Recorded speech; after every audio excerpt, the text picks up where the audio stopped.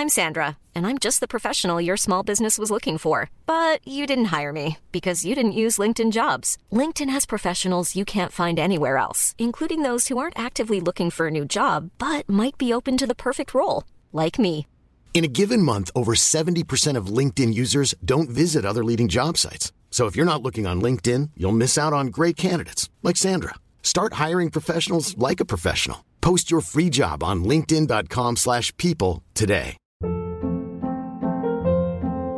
Hold up. What was that? Boring. No flavor. That was as bad as those leftovers you ate all week. Keke Palmer here, and it's time to say hello to something fresh and guilt-free. Hello Fresh. Jazz up dinner with pecan-crusted chicken or garlic butter shrimp scampi. Now that's music to my mouth. Hello Fresh. Let's get this dinner party started. Discover all the delicious possibilities at hellofresh.com. A lot can happen in 3 years, like a chatbot may be your new best friend. But what won't change? Needing health insurance. United Healthcare Tri-Term Medical Plans, underwritten by Golden Rule Insurance Company, offer flexible, budget-friendly coverage that lasts nearly 3 years in some states. Learn more at uh1.com. Welcome to the Capital Club podcast. I'm your host, Brian C. Adams. Tune in weekly to hear from top industry leaders as we discuss relevant topics in the world of business, investing, health and wellness, geopolitics, and more. To learn more about the show, visit ExcelsiorGP.com/podcast. Hello and welcome to another solo episode of the Capital Club podcast. Today we're going to be talking about deflation. This is something that's become in the news. We've heard a lot about how China, which is the world's second largest economy, has been sliding into deflation. What does this mean for the rest of the world? Should we be more worried about deflation than we are inflation, which is... I'm Sandra, and I'm just the professional your small business was looking for. But you didn't hire me because you didn't use LinkedIn Jobs. LinkedIn has professionals you can't find anywhere else, including those who aren't actively looking for a new job, but might be open to the perfect role, like me. In a given month, over 70% of LinkedIn users don't visit other leading job sites. So if you're not looking on LinkedIn, you'll miss out on great candidates like Sandra. Start hiring professionals like a professional. Post your free job on linkedin.com/people today. Hold up. What was that? Boring. No flavor. That was as bad as those leftovers you ate all week. Keke Palmer here, and it's time to say hello to something fresh and guilt-free. Hello Fresh. Jazz up dinner with pecan-crusted chicken or garlic butter shrimp scampi. Now that's music to my mouth. Hello Fresh. Let's get this dinner party started. Discover all the delicious possibilities at hellofresh.com. obviously been dominating the headlines lately. But before we get into kind of what's happening on the ground in China, let's actually get into defining deflation, what that type of environment looks like for investors, and what factors that would lead to that. But before we go any farther, all of our listeners who aren't already signed up for our Excelsior Capital newsletter, this is part of our latest series, Macroeconomic Trends That Will Dictate Investor Returns Over the Next Cycle. In the first part of the series, we talked about inflation, since it is far and away the most prevalent issue that we're facing today, and one that I think is most top of mind for investors. We'll be diving into deflation, like I said, in part two, and then we're going to be wrapping it up with stagflation in the third and final installment. But if you're interested in gaining access to more content like this, seeing what else we are thinking about and addressing, go to www.excelsiorgp.com. So let's get into it. Deflation, often described as being pernicious, is often how you will hear it associated in the newspaper, because it is really harmful and very dangerous, which is why I think the Fed will always err on the side of inflation as opposed to deflation, because it is an absolute death spiral, which we'll get into here. But the basic way to think about it, it's when consumer and asset price decrease over time and your purchasing power actually increases. So the inverse of inflation that we've experienced over the last kind of 12 months, basically you can buy more goods or services tomorrow with the same amount of money that you have today, which might seem like a good thing, like a positive thing for consumers, right? Because prices are dropping, your dollar is going farther, you feel richer from a purchasing power perspective. But unfortunately, it is not the case. It typically almost always signals a recession in very difficult economic times. The challenge is that, much like inflation, where this expectation of rising prices actually results in rising prices, when people feel as if prices are heading down, if they're decreasing, they put off making big purchases because they think that they can get more bang for their buck later at a later date, which means that when spending decreases and the consumer is not as active, it means things are not being produced, right? Manufacturers pull back, the economy slows, and basically leads to massive unemployment and actually even higher interest rates. So it's this horrible negative feedback loop, which generates kind of higher unemployment, lower prices, less spending, and it leads to more and more deflation. So it is always associated with a very negative correlation in terms of what happens with the real economy. Two big causes of deflation, they are a decrease in demand or growth in supply, right? So like I mentioned earlier, there's this supply and demand dynamic. And when there is no demand, that means there's not going to be any supply. And the cycle continues. It has this knock-on effect moving forward, and basically means that there's going to be kind of a decline in aggregate demand, which leads to a fall in the price of goods and services. If that supply does not change, very hard to get out of that cycle. Interestingly, I think because it is so pernicious, to use the word that economists typically associate with it, we have not really experienced it much in the US. The one kind of highlight era that people typically point to is the Great Depression. So we're talking 1929 was this horrible recession, which continued on into the 30s, where there was just this massive decrease in demand for goods and services, which caused prices to drop significantly, and essentially the economy collapsed. Now, this is kind of wild doing my research, but between the summer of 1929 and 1933, the wholesale price index fell 33% and unemployment peaked above 20%. So it happened across the world. Obviously, it was very acute in the US. And it was kind of like I've said, this is why the Fed and other folks are so wary of it. It was seemingly impossible to reverse the course on this kind of deflationary environment and this Great Depression that came along with it.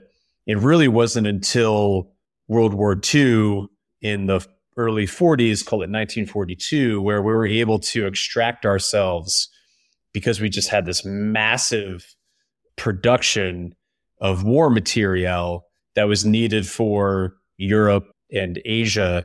That's what essentially got us out of that kind of shock.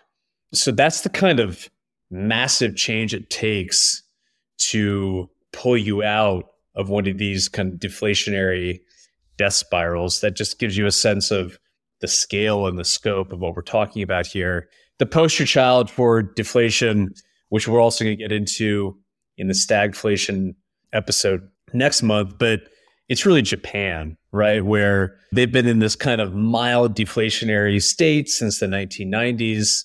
CPI in Japan has been slightly negative since 1998, except for a few kind of brief periods. And they've really struggled to get themselves out of it. They've tried everything in terms of kind of their version of the Fed, their version of economic development and secretary and their treasury. They really have not been able to move the needle there. They've even had negative interest rate policy, which is pretty wild, where you're actually penalizing people for holding on to money. Some of this is a cultural phenomenon there in terms of their saving culture. But again, very challenging to get out of these situations. Japan is actually a better story now, but for 20 years, they talked about just this lost generation of wealth creation that happened within kind of Japanese society. And that's usually the one example that people trot out. There was some concern that the Great Recession in 2008 was going to end up being deflationary. Obviously, it was a very acute period. Didn't end up happening, mostly because the Fed started their quantitative easing policies and just injected huge amounts of liquidity capital into the market in order to stave that off. Again, I think these are lessons learned over the last generation where they were so fearful of a deflationary environment, they were willing to do almost anything to kind of shock the system of the economy back into an inflationary state and to get things. We put together a free resource available exclusively to our podcast listeners. If you're looking for strategies to safeguard your portfolio against inflation, you want to check out our latest guide on the best alternative investments to consider. Head to ExcelsiorGP.com/download to learn more. Again, so bringing this all back to where we started with the conversation about China, what we're seeing here is the Chinese consumer is moribund. Production and investment in long-term assets. There's been a lot of headlines about the commercial real estate industry in China and how it's doing really badly and imploding. Huge headlines about youth unemployment going on these record highs. They've actually stopped reporting youth unemployment numbers, which is obviously not a really good sign. And there seems to be this kind of massive debt bubble percolating up there. And so will they actually shift into a deflationary environment? I'm not really sure. Obviously, we're going to keep tabs on this, and it's a huge part of the global economy. But what does it mean for the US? Well, here, we've really managed to bring inflation down pretty dramatically. I think the Fed's actually done a very good job. It's challenging to restrict economic activity so severely while not bumping into recession. Still up in the air whether or not we're going to be in technical recession or not, but it seems like they might be able to have a soft landing and thread the needle here, which in my opinion is pretty impressive. So it's not something that I'm overly concerned about. China obviously is a big part of our economy, but when you talk about reshoring and nearshoring and the fact that the Chinese government, I think more for political reasons than anything else, but seems to be initiating their own round of quantitative easing. They obviously don't want a lot of unemployed youth running around the streets, causing challenges and problems for their political hierarchy.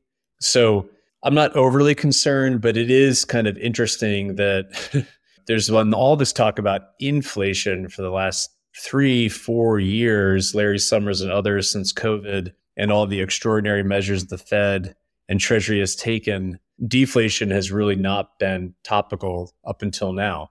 So we'll kind of see, unfortunately, if we were to enter into a deflationary state, what would an investor do? It's very challenging, obviously, because you're, like I mentioned, debt actually becomes more expensive with deflation.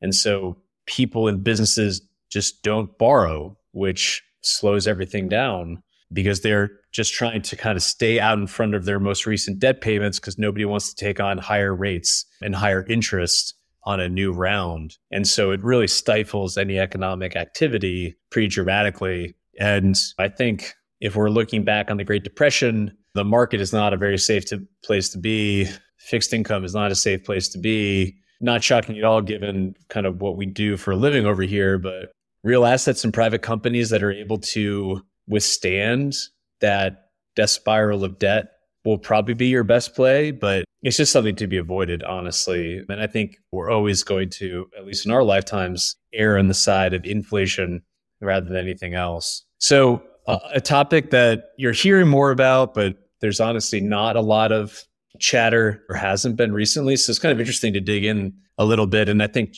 watching Japan and how they've been able to finally potentially push out of this is a really good lesson for all the observers. So I hope it provides some context. Hope you feel a little bit more confident in terms of how to allocate capital, what things you should be paying attention to in the market. Obviously, there's a lot going on and things are changing constantly, but I hope it's been helpful. As always, thank you for tuning in. Don't forget to leave a review. If you enjoyed this episode, please do follow us on the socials, LinkedIn, Instagram, TikTok, and we'll be back for a third installment covering stagflation here soon. See you next time, and thank you so much for joining us today. Thank you for joining us for today's conversation on the Capital Club podcast. If you enjoyed what you heard, be sure to like, rate, and leave us a review. And please follow us on your favorite streaming platform so you never miss an episode.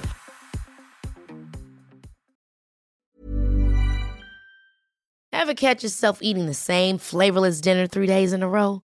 Dreaming of something better? Well, HelloFresh is your guilt-free dream come true, baby. It's me, Keke Palmer.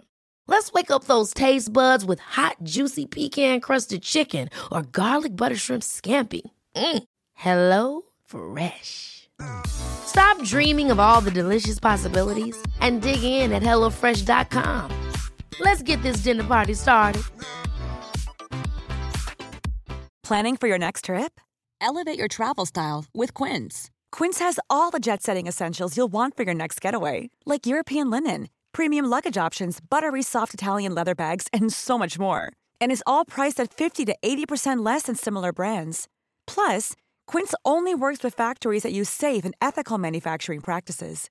Pack your bags with high-quality essentials you'll be wearing for vacations to come with Quince. Go to quince.com/pack for free shipping and 365-day returns.